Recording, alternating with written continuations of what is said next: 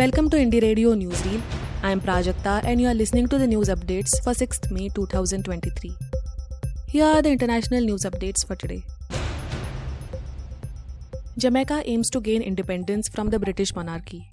The Jamaican government intends to hold a self-determination referendum in 2024 to become independent of the British monarchy and have its own head of state. The time has come. Jamaica is in Jamaica's hands. We have to do it, especially with the transition in the monarchy. My government says we have to do it now. Jamaican Minister of Legal and Constitutional Affairs, Marlene Malahu IV, told the media. According to the minister, Jamaica intends to draft a new constitution and hold an urgent referendum on self-determination as soon as possible in 2024. In this way, it seeks to become fully independent of the United Kingdom and thus have its own head of state. The minister also stated that the monarchy and the racist policies of the British government foster republican sentiment in the Caribbean country. Iran executes Swedish Iranian for alleged terrorism. Iran has executed a Swedish Iranian man accused of being behind a deadly 2018 attack on a military parade. Habib Chab was a founder of a separatist group calling for independence for ethnic Arabs in Iran's southwestern Khuzestan province. He had been living in exile in Sweden for a decade when he was abducted by Iranian agents in Turkey in 2020. Sweden's foreign minister Tobias Billström said that his government had urged Iran not to execute Chab. Iran's judiciary accused Chab of leading Harkat al-Nidal, or the Arab struggle movement for the liberation of Ahvaz, which Iran says is a terrorist group behind the attacks in the southwest of the country.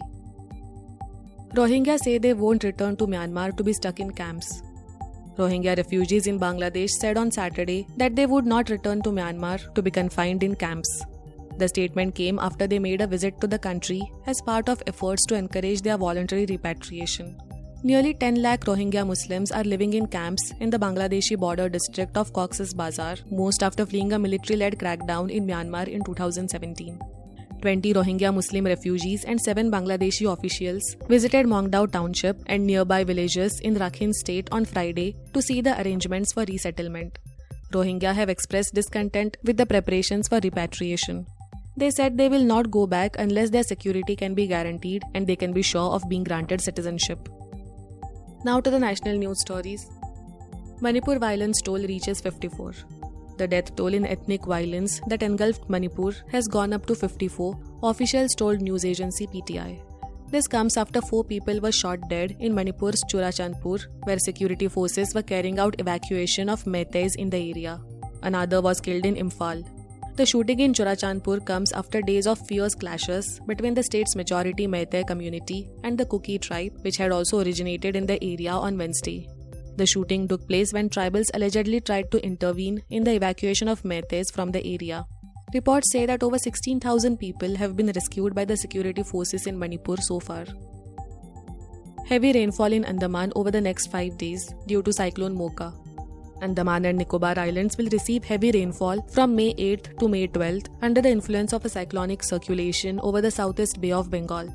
It is likely to intensify into a cyclonic storm in the coming days, according to the India Meteorological Department, that is IMD. The details of the cyclonic storm, named Cyclone Mocha, will be provided after the formation of the low-pressure area. The Odisha government, meanwhile, has asked the collectors of 18 coastal and adjoining districts to be prepared for any eventuality in view of the forecast. Uddhav Thackeray visits Ratnagiri's Barsu. Shiv Sena UBT leader Uddhav Thackeray on Saturday said that though he suggested Barsu village as alternative site for the proposed Ratnagiri refinery, he clarified that he would move forward only after getting consent from every villager. The current government is accusing me for suggesting Barsu as alternative site for Nanar, but there was a reason for the same.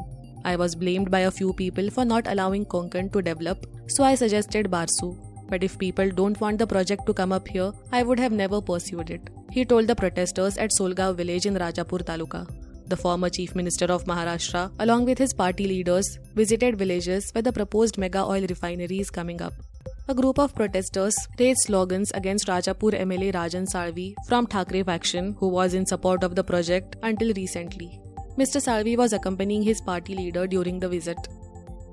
Thank you for listening to Indie Radio Newsreel. For more news, audiobooks and podcasts, stay tuned to Indie Radio or log on to www.indiejournal.in. Also consider subscribing to listen to our premium shows.